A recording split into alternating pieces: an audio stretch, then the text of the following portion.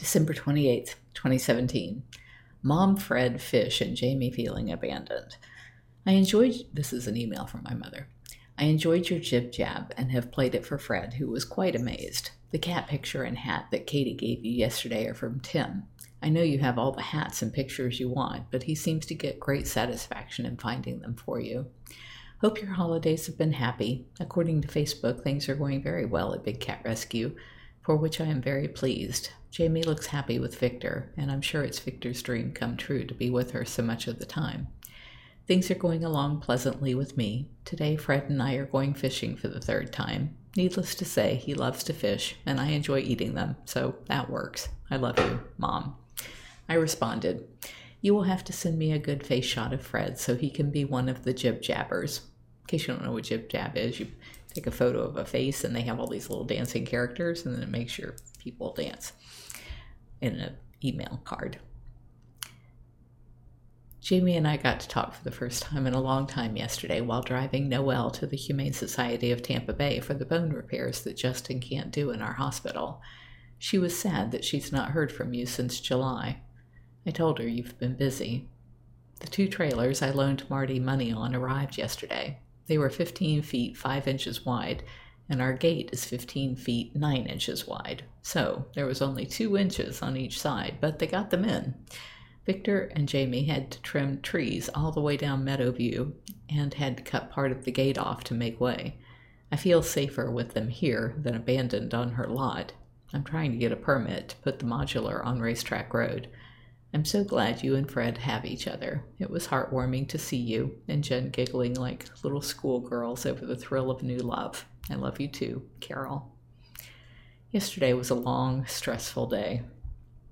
In addition to the trailer moves, Chelsea had scheduled me to lead the 10 a.m. tour. Our staff meeting is always at 10 a.m. on Wednesday, plus the mobile homes were arriving at 9:45 a.m. On the drive to the sanctuary is when I saw the post to .me saying that I was the next tour guide up. I tried texting, then emailing her, but remembered she'd lost her phone a few days ago, so I walked to her office to ask what she was thinking. I found her working on the register while Honey was in her office again.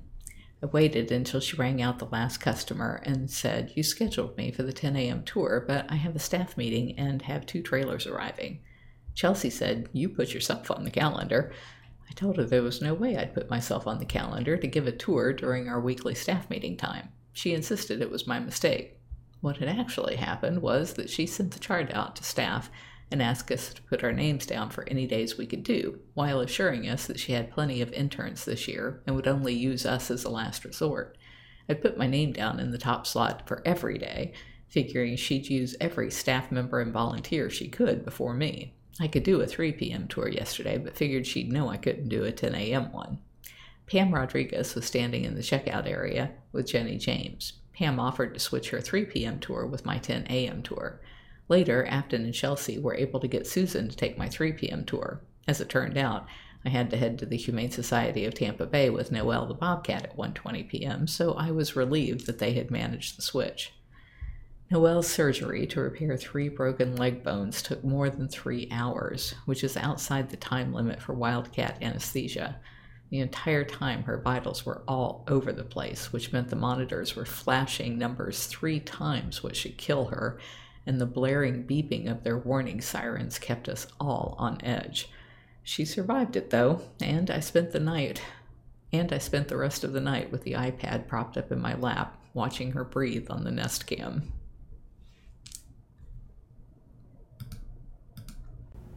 If you're enjoying my diary, please like, share, and subscribe. You can find other ways to connect to me over at bigcatrescue.org/Carole.Baskin.